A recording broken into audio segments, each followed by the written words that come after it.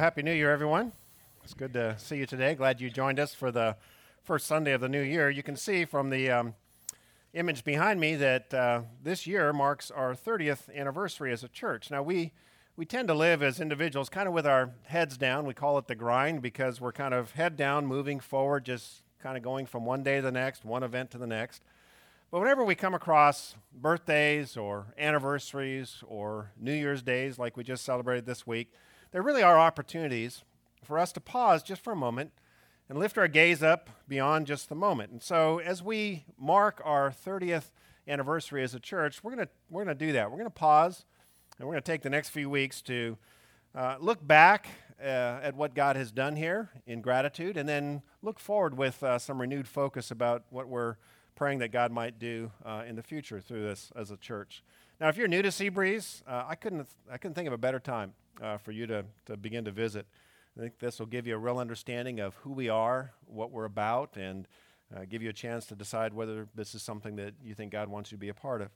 And if you've been around for a while, I think this will be pretty encouraging and hopefully motivating to you as well. In Isaiah 55, 1 through 2, we read this: "Listen to me, you who pursue righteousness and who seek the Lord.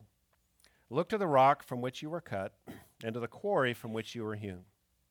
Look to Abraham your father, and to Sarah who gave you birth."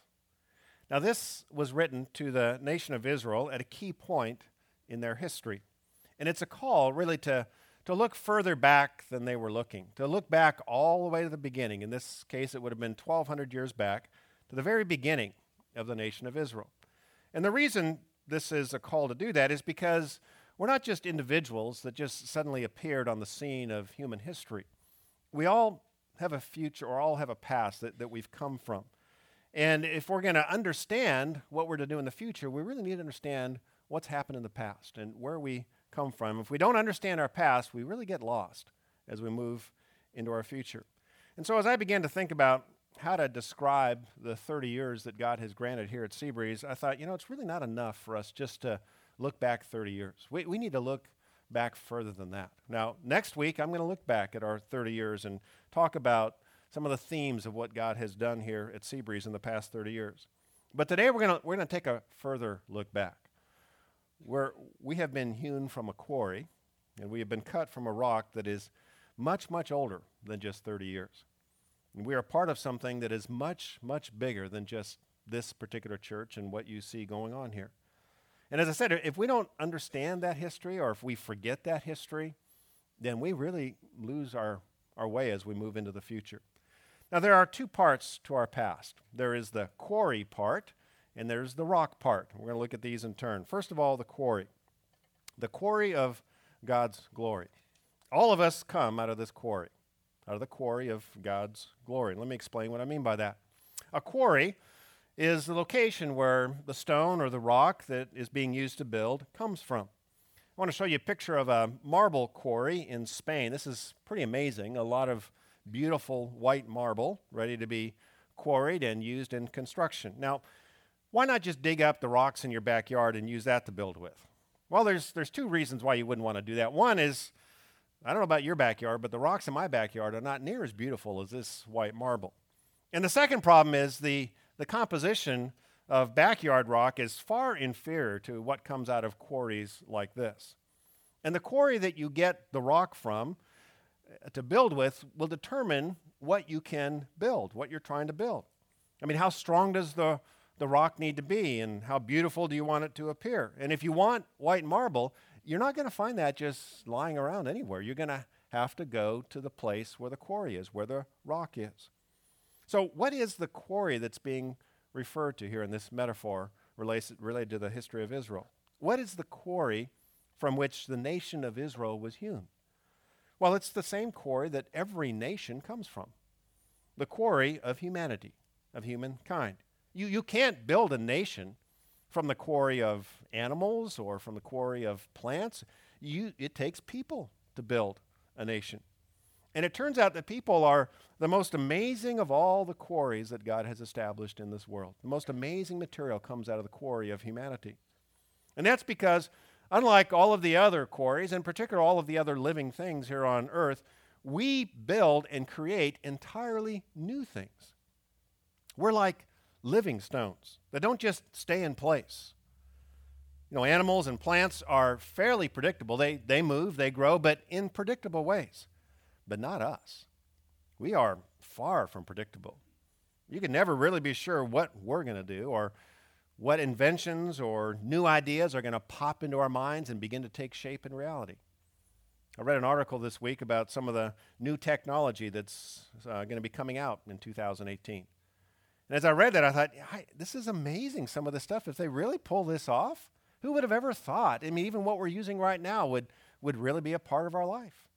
And it's only out of the quarry of humankind that amazing things that no one had ever heard of or imagined before begin to take shape and begin to form. Now, why did God create such an amazing quarry? Why did God create humankind? Well, it was for the sake of glory. If you've ever walked the grounds of the Getty Museum just north of here in Los Angeles, you've marveled at what was built there. And if you've done that, you know what glory is. That's what you experienced. Glory is a head-turning display of wonder and beauty. And that's why you can't just build a place like the Getty out of any old rock. I mean, for the Getty, for the sake of glory, the stone that built the Getty Museum had to come from a quarry all the way outside of Rome, Italy. And in a similar way, in order to increase glory here on earth, God created us in his image.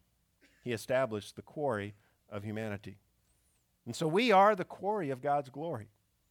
Now, there are other parts of God's creation that reflect beauty and wonder, but we are at the top of the glory in this world.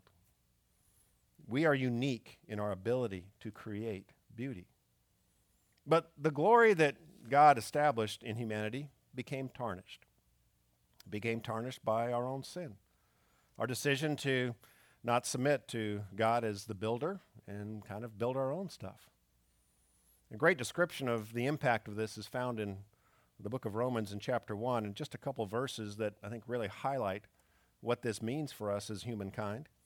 It says this in verse 21, "For although they knew God," speaking of humanity, "they neither glorified him," there's that word glory, they didn't glorify him as God or give thanks to him, but their thinking became futile. It just kind of went around in circles, and their foolish hearts were darkened.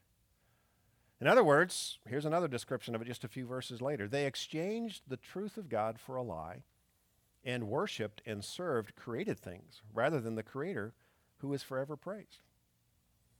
So what occurred is humanity used the freedom that had been given to break with God and enhance their own glory, not his. So now instead of worshiping the Creator, we now worship something else that's been created. Now, we don't bow down physically now and worship anything that you can see, but if you look at the way we organize our lives and the way we structure our time and the way we handle our finances and what we talk about, you can tell that we bow before this or that or something else that's a creation of God, not God himself. And so in doing so, all of humanity did this. We've lost connection with God, the master builder, and we've now become just individual stones cut from the quarry of humanity. We are beautiful in our own right because we are made in the image of God, but we are nothing like what we could be together, constructed in a way that God wants to put us together. And so now what has happened throughout the flow of human history is everyone is out to become the most amazing stone they can be, really the most amazing statue they can be, rather than part of what God is building. And the result has not been amazing beauty through the flow of human history. There are a handful of standout statues and stones in the past of human history. But the result really of this tainting of sin has been a dividing of humanity. And we have become more and more like single grains of sand in the flow of human history, forgotten and swept away in the waves of time. And we've become more and more divided, and things have gotten darker and darker as we have gotten smaller and smaller. And that brings us to the rock part of our history, and that's the rock of God's salvation. This is how God responded to the tainting of the quarry of humanity by sin. The quarry that the nation of Israel came from, as I said, was humanity, like every nation. And the rock was Abraham and his wife Sarah. They were the individuals that God cut out of the quarry of humanity to start the nation. And the purpose was to call a people back to himself, to build a nation, to build a people again who would seek him, seek his glory, and pursue righteousness, pursue what is doing what is right before God, rather than just their own glory. But when God cut Abraham and his wife Sarah out of the quarry of humanity, he had more in mind than just building a nation of good and moral people. And the reason is because sin had ruined the quarry. It had weakened humanity. It had put veins of sin into the bedrock of us as humanity.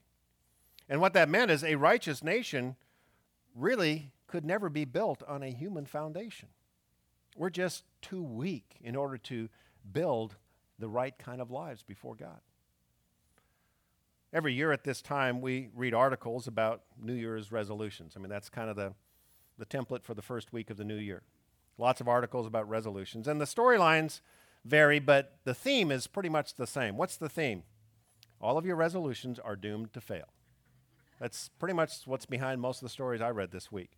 I mean, it's just a matter of time, and we're given percentages based on the surveys of the last year and the year before, maybe. And here's what percentages of people make resolutions, and here's what percentages of them fail, and here's about the date by which you're going to crash and burn on your resolutions. And that's kind of the way the storyline goes. And then usually it ends with kind of some suggestions of what the experts say about how you can make resolutions that might last longer than the average. But the problem with resolutions is never the resolution. It's with us, the resolver. We seem to have lost the ability to resolve our way to change. We can't just simply resolve to be better people and automatically become better people. We have lost a measure of our freedom, particularly the freedom to do what is right. Now, if you resolve to do something wrong this year, you're going to have no problem filling that resolution out. But if you decide to really make some significant changes for the better in your life, you're going to be in for a struggle, because that's an uphill grade. That's going to be a challenge. We've lost some of the freedom, particularly to do what is right. So what that means is anything built on a human foundation will eventually darken, and the taint of sin will begin to be evident. And that's what happened to the nation of Israel that was cut out of the quarry of humanity with the rock of Abraham and Sarah, the first of that nation. Now, Abraham and Sarah were good rocks, but like us, they were only human. But out of that nation, God cut a different kind of rock, born into the quarry of humanity, cut out of that quarry, but from heaven. He was God in flesh, the one who's referred to as the rock of our salvation. He was Jesus Christ. And that began to change significantly what could come out of the quarry of humanity.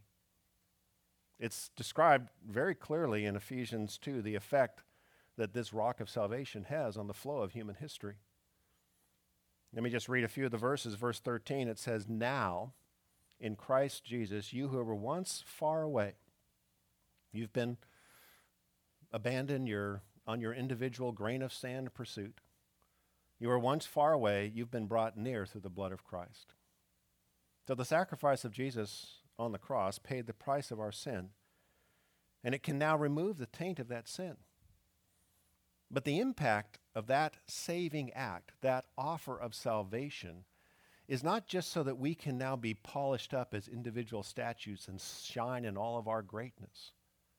No, God had something much bigger in mind than just changing you or changing me as individuals. The purpose of salvation isn't just to clean us up so that we can shine. It's to build something far more amazing than any one of us. And it describes what that structure is. In the verses that follow, verses 19 through 20, say this: "Consequently, you are no longer foreigners and aliens." You're not just individuals out there adrift. You're now fellow citizens with God's people and members of God's household. You're part of something built on the And here's the rock imagery, the foundation of the apostles and prophets, with Christ Jesus himself as what? The chief cornerstone. So Jesus is the rock of salvation, but he's not just a solitary boulder kind of rock that we can now stand on. A lot of times people think that this is really what Jesus came to do, is to be the rock that I personally stand on. That is partly true, but that's not even close to all that Jesus came to do. He is the chief cornerstone in a foundation. In a foundation that's made up of what God has done and said through the apostles, that's the New Testament portion of the Bible, and the prophets, that's the Old Testament portion of the Bible. Now, you don't lay a foundation over the course of millennia and then send your own son to take on a human body and become the cornerstone on that foundation unless you intend to build something on it. Now, if you're driving by a site and you notice that ground has been cleared and a foundation has been laid, you know automatically they're getting ready to build something there. And usually there's a picture of what they're going to build. You don't clear the ground, you don't lay the foundation unless you're going to build. This is what God was doing through history. It began by cutting out a nation from the quarry of humanity. And then the cornerstone was put in place when Jesus Christ came and gave his life on the cross and rose again. So what is it that is being built on this amazingly expensive and long-term foundation? What is it that's being built on this? Where is history going? Well, what's being built on this is the church. Jesus made this very clear in Matthew 16, verse 18. He was talking to Peter, and he said, I tell you that you are Peter. And Peter was one of the top disciples, and in a great twist of irony, which God obviously planned, the name Peter means rock. He says, and on this rock I will build my church. And the gates of Hades, the power of everything that is evil, the enemy and all of the demonic horde, will not be able to stand against it. They won't overcome it. Now, to be clear, Peter is not the cornerstone of the church. Jesus is. But Peter was the first of many who would be part of the church, just like Abraham was the first of many in the nation of Israel. Now, if you were to ask a Jewish person to point to the single most important event in history, they would probably point to Mount Sinai, when God gave the Ten Commandments to Moses. I mean, that marked two significant things. It marked, first of all, the freedom from slavery in Egypt, and it marked God giving them the law that was the law for this nation. The Ten Commandments are just kind of at the centerpiece of this. But if you were to ask God to point to the single most important event in all of history, where history is going, he would point to the church. And the comparison between these two great acts of God in history are lined up in Hebrews chapter 12 in the New Testament. And let me just show you how these compare. Here's what it says in verse 18 through 19. This is first talking about the Mount Sinai moment. It says, you have not come to a mountain that can be touched. That's Mount Sinai, and is burning with fire. You know, when God was giving the Ten Commandments, there was all kinds of fire and volcanic activity that God was bringing, to darkness, gloom, and storm, to a trumpet blast. You know, this was some of the pageantry that was going on when God met with Israel at that mountain. Or to such a voice speaking words that those who heard it begged that no further word be spoken. When God began to speak, he began to speak directly to the nation of Israel from that mountain. And apparently it was such a terrible and awful and fear-inducing voice that the power of it was so overwhelming that people fell on their faces and begged for God to stop talking because they thought they were going to die. So they sent Moses up to receive the rest of God's command. And what's saying is to people 2,000 years ago when this was written is you weren't there for that. So you can't go to that mountain.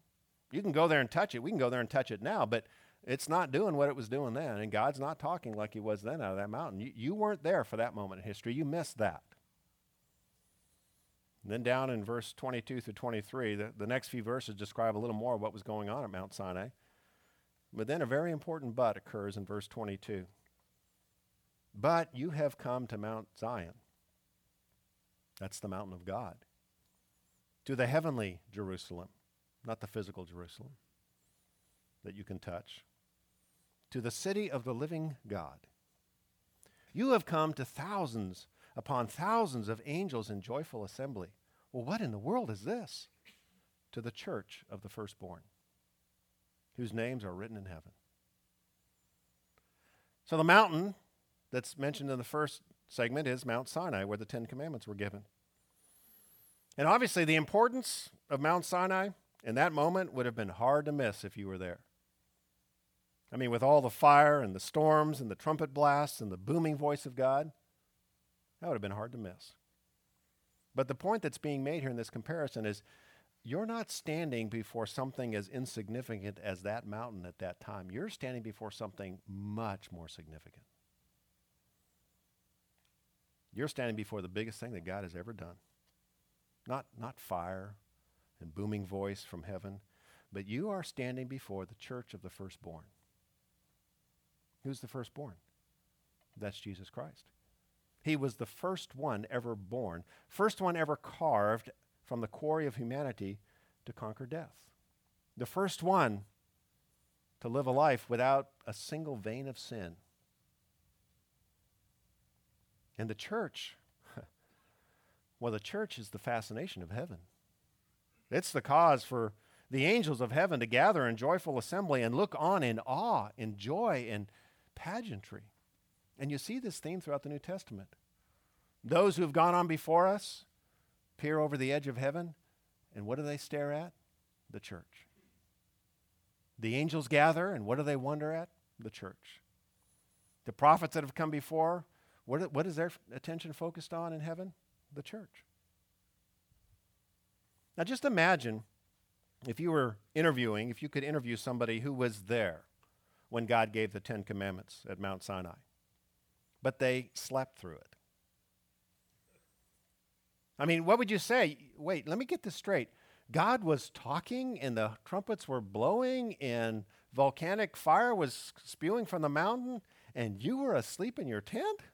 How was that even possible? Well, it was a really long week and I was really tired and maybe it was the wine I drank. I don't know, but I woke up and people were saying, you wouldn't believe what happened. I'd missed the whole thing. Oh, what a miss. How could you miss something that important? But I think the even bigger shock will be what's going on now. You mean you missed the church? You were alive when the church was growing and multiplying throughout the world, and you leveraged your life to do something entirely different? You didn't become a part of a church. You didn't help that church grow. You didn't give to that church. You didn't help new churches get started. How could you miss that? And I think there will be lots of excuses that sound really rational right now.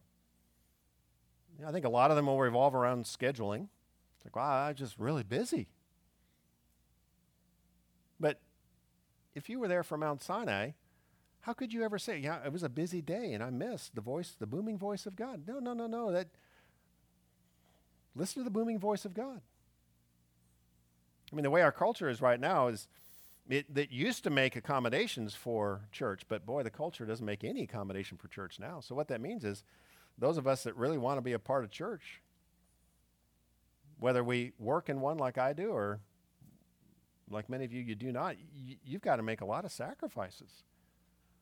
And your kids have got to make sacrifices if this is going to be a big deal. Or another excuse might be, well, I got upset with someone in the church and we had a conflict. And we never got it worked out. And so I kind of left mad and then I kind of stayed mad. And before I knew it, 10 years had gone by and I hadn't been a part of a church.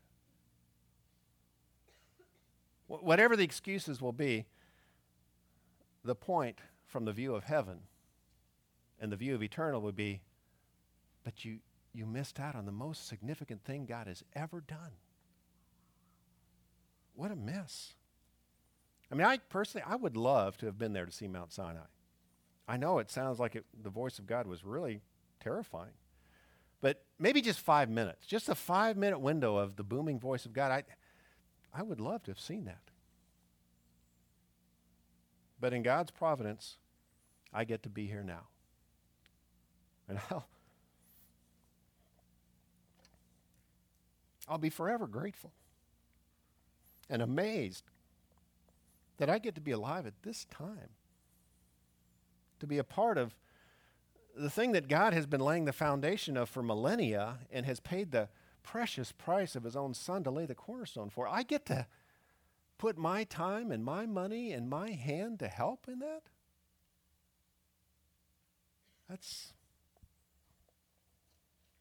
What a gift. And that brings us to the third part, and that is the building part. The building of God's church. After the chief cornerstone is laid, the building is built. What does that look like? Well, in the very next verses after the chief cornerstone statement in Ephesians 2, we read this in verse 21. In him the whole building is joined together and rises to become a holy temple in the Lord. And in him you too are being built together to become a dwelling in which God lives by his Spirit. So notice the building really occurs on two fronts. It's describing kind of two areas of building that go on top of this foundation of the apostles and prophets with Christ as a cornerstone. The first part is the visible part. The whole building, it says, is joined together. It's built. This is really the organization part that's required whenever people join together to accomplish anything. And then there's the you and the me part. You too are being built. Now, what's interesting about this is it's in the process of working together. Notice the word together. It's as we work together on the larger visible church project that we grow as individuals. Most people miss this. They think, if I'm really going to grow as a Christian, it's pretty much me standing on Christ and as an individual just growing, really focusing on me. That's not how you grow. It's as you team together with other people in a church and you begin to work on this larger church project. You know what happens? You grow as you work together, not as an individual trying to polish the stone that is you. No, it's as you submit the stone that is you to link together with other people on this larger church project. That's how you grow. So the first kind of building is visible. That's what you can see. You can see a gathering like this. When we gather on Sundays, that's visible. And that requires organization, structure. We have to tell you what time to show up. That's organization. We can't just say, well, just drive by and see if we're meeting. You may get lucky. No. 8:30, 10 o'clock, 11:30. If you come here at 2 o'clock, enjoy the parking lot, but we're not here. So we got to organize, decide when are we going to meet. You can see the other things we do beyond Sunday morning. We work to help repair some of the mobile homes at the senior park just down the street in Gothard. Whenever we show up to do that on a particular time, you can see that. The people in that community can see us do that. If you were here yesterday morning for Upward Basketball, you can see the basketball league that we have organized and put together to help reach out into this community. You can see these kinds of things. You can see the organization. But the second kind of building, you can't see as well. You can't see me grow. I can't see you grow. Maybe over time, if I know you really well, you know me really well, we can see some evidence. But I can't say, hey, let's get together at 9 o'clock tomorrow, and I'm going to look into your eyes and see if you grew or not. And you look into mine and see if I grew or not. I don't know. You guys look great. I don't know if you're doing bad or good just by looking at you. You can't see those kinds of things. We can't see the Holy Spirit at work inside the life of an individual, building and growing them in Christ.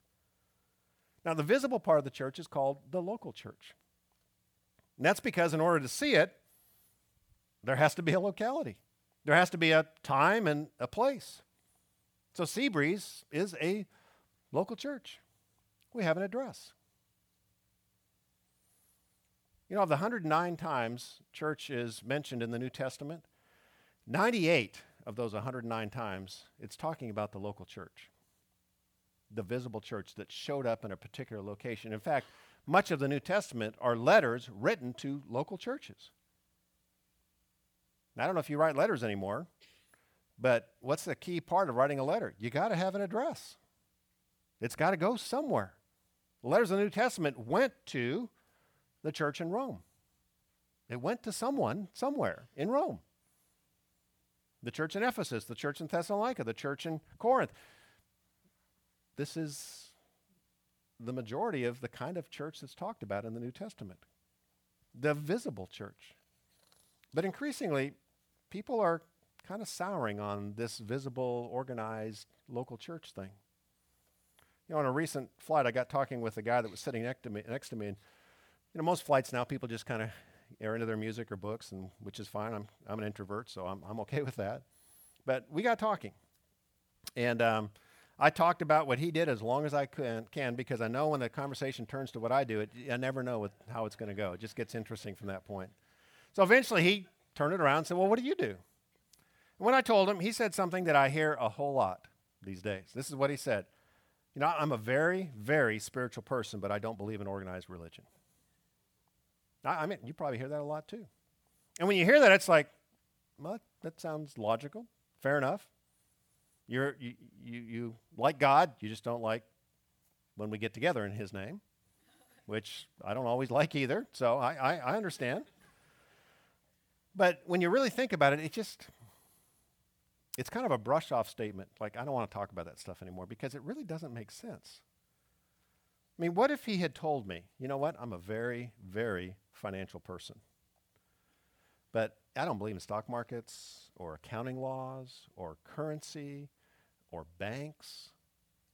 What would I think? It's like, I don't know what you think a financial person means, but it doesn't sound like you're very serious about finances.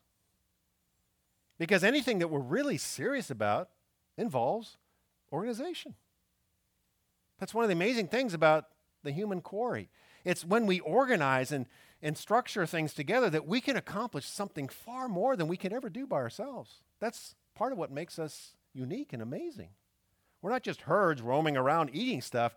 We can organize to launch things that go to the moon. I mean, we're pretty unique as we organize. And so anything we're serious about, we always organize. I mean, we have hospitals because we're serious about what? Health, medical care. If we said, you know what, it's when hospitals get organized that they get expensive, so let's not do that. Like, all right, well, we're just going to die younger then. No, we're serious about medical care. And I got summoned to jury duty this week, which reminded me of, that's another organization. I mean, our criminal justice system, just think about all of the organization, all the structure involved in that. I mean, just the amount of laws that have been written. And then the criminal justice system around it to make sure those laws are enforced and they're interpreted and disputes are mitigated based on those laws, and then consequences are brought to bear based on those laws. I mean, that's a lot of organization. Why? Well, there's probably no one in the world that's as serious about justice as this nation is. So we've got more organization than almost any other place. So why is it that so many are opposed to the local church, to the organized expression of God's people? Well, I think it's because the local church is not always that glorious in appearance. Now, how can that be? How could it be that based on the foundation that God has laid through the prophets and the apostles over millennia, and then based on the precious cornerstone of His own Son, how could not that structure that comes out of that foundation be just the most amazing and glistening and shining piece of glory that this world has ever seen?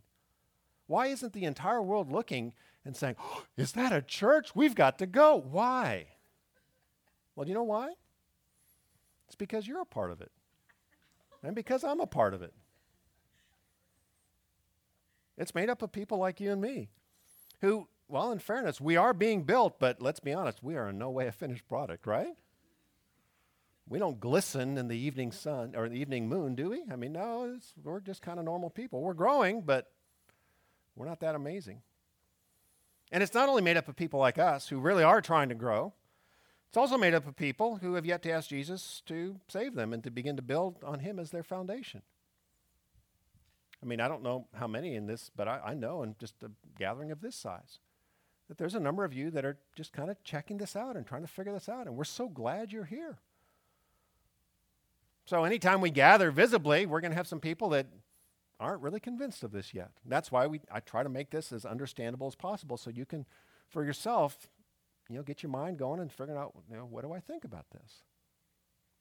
So we've got people like you and me that are serious about this, but far from perfect, that make up the visible church. And we've got people who are just checking things out, and they've yet to make a commitment, so they're probably not going to be doing even as well in righteousness as we are, maybe, but there's going to be some problems there. And then it's also made up of people who are what Jesus called wolves in sheep's clothing. What that means is on the outside, they sure look like Christians. They look like sheep, and they act like Christians. They make the sounds. But on the inside, they're in it for themselves. What that means is they really have no interest in kind of building on this foundation. One of the key indicators is they're really not going to sacrifice that much. They're here to take, not really give. Now, they might give a while so that they can take more. And whenever they don't get their way, or whenever they finally see an opportunity, they will do harm to get what they want. They have fangs. The problem is, we can't see the fangs. All we can see is the wool that covers the fangs. And sometimes we just don't know that there's fangs there until there's blood on the ground and people have been hurt. Now, God can see the fangs. We can't. God can see into our hearts, and he knows who we are. But we often don't see until it's too late. And so the visible church then is just a mixed bag of flawed people doing the work of God, building this thing together. Now, the invisible view that God has of his church is called the universal church. This is the church made up of everyone who really is a follower of Christ. This is the church as God sees it, not as we see it. We see this, and we can't see inside everyone's hearts. We can see some evidence over time, but we can't see everything.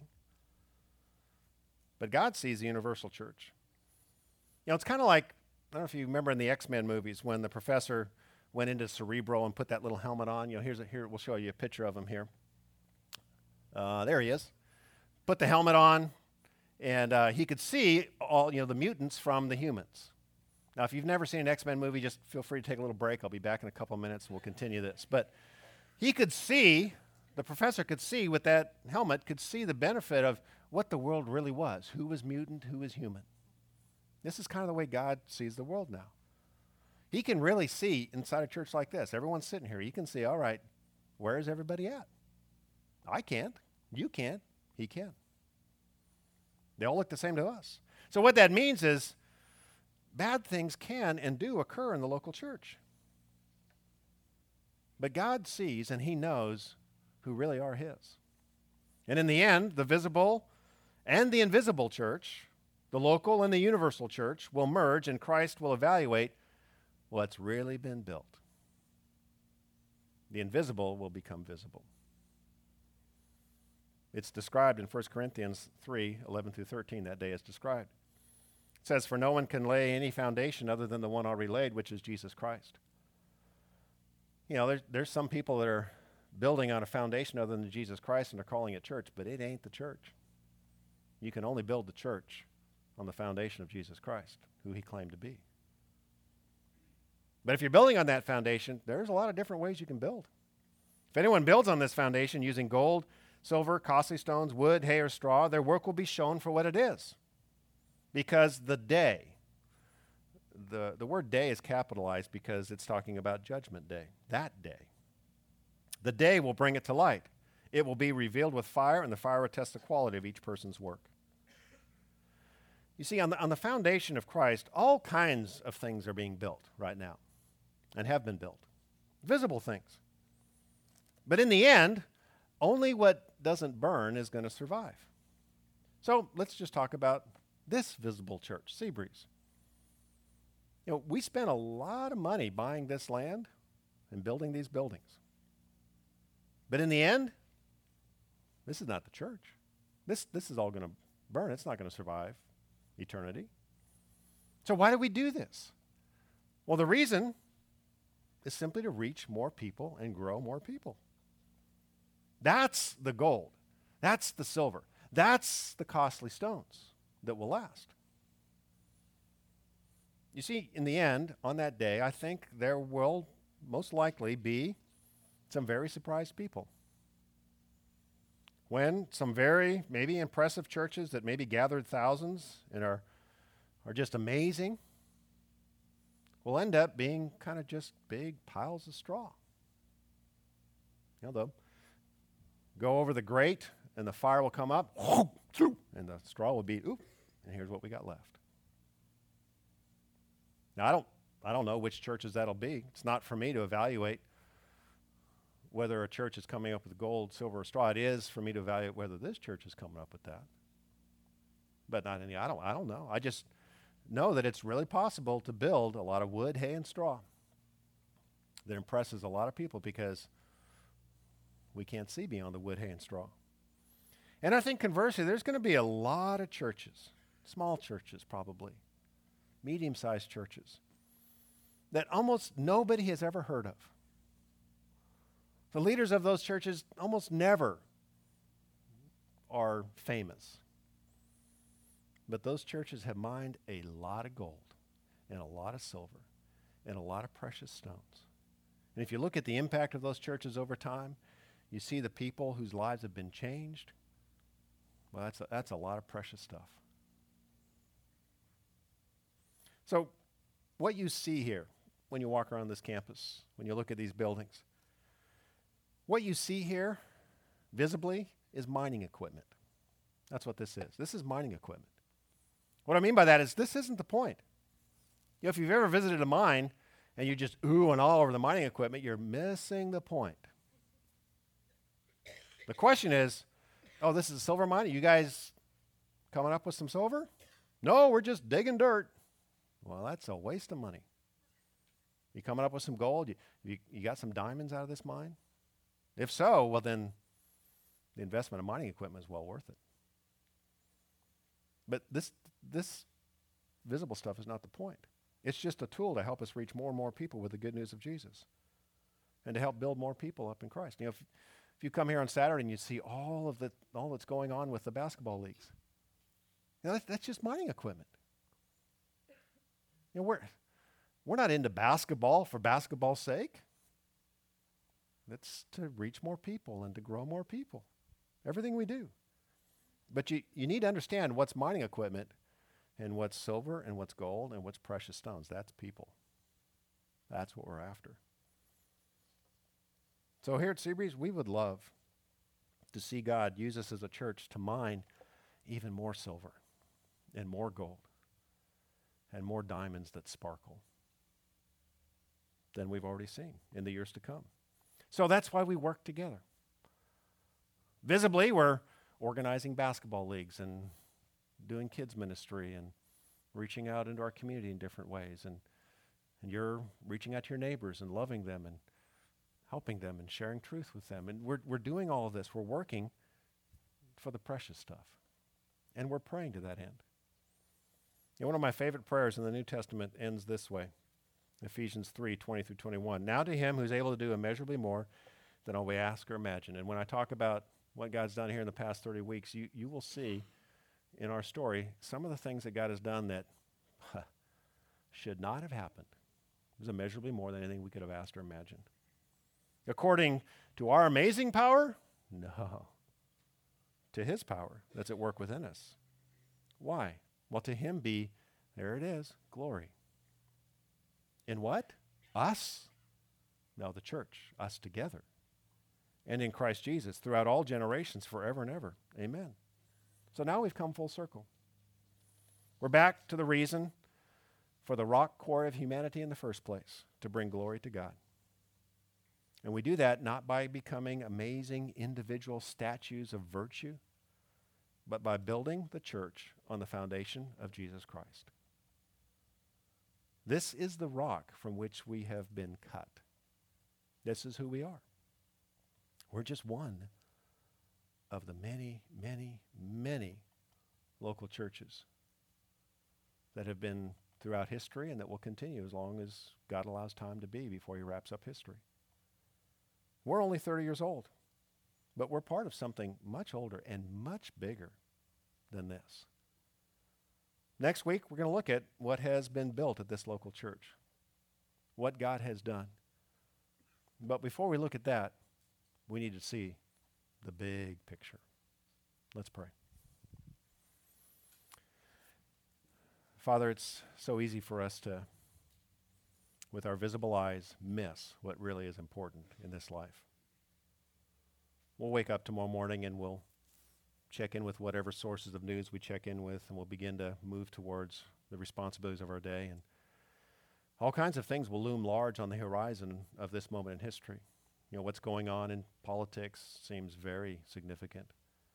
And what's happening in business and the economy with the titans of industry, boy, that seems huge. Whatever the glistening stars are doing in their fame, well, that seems significant. But almost nobody thinks that the church really is to even be on that stage.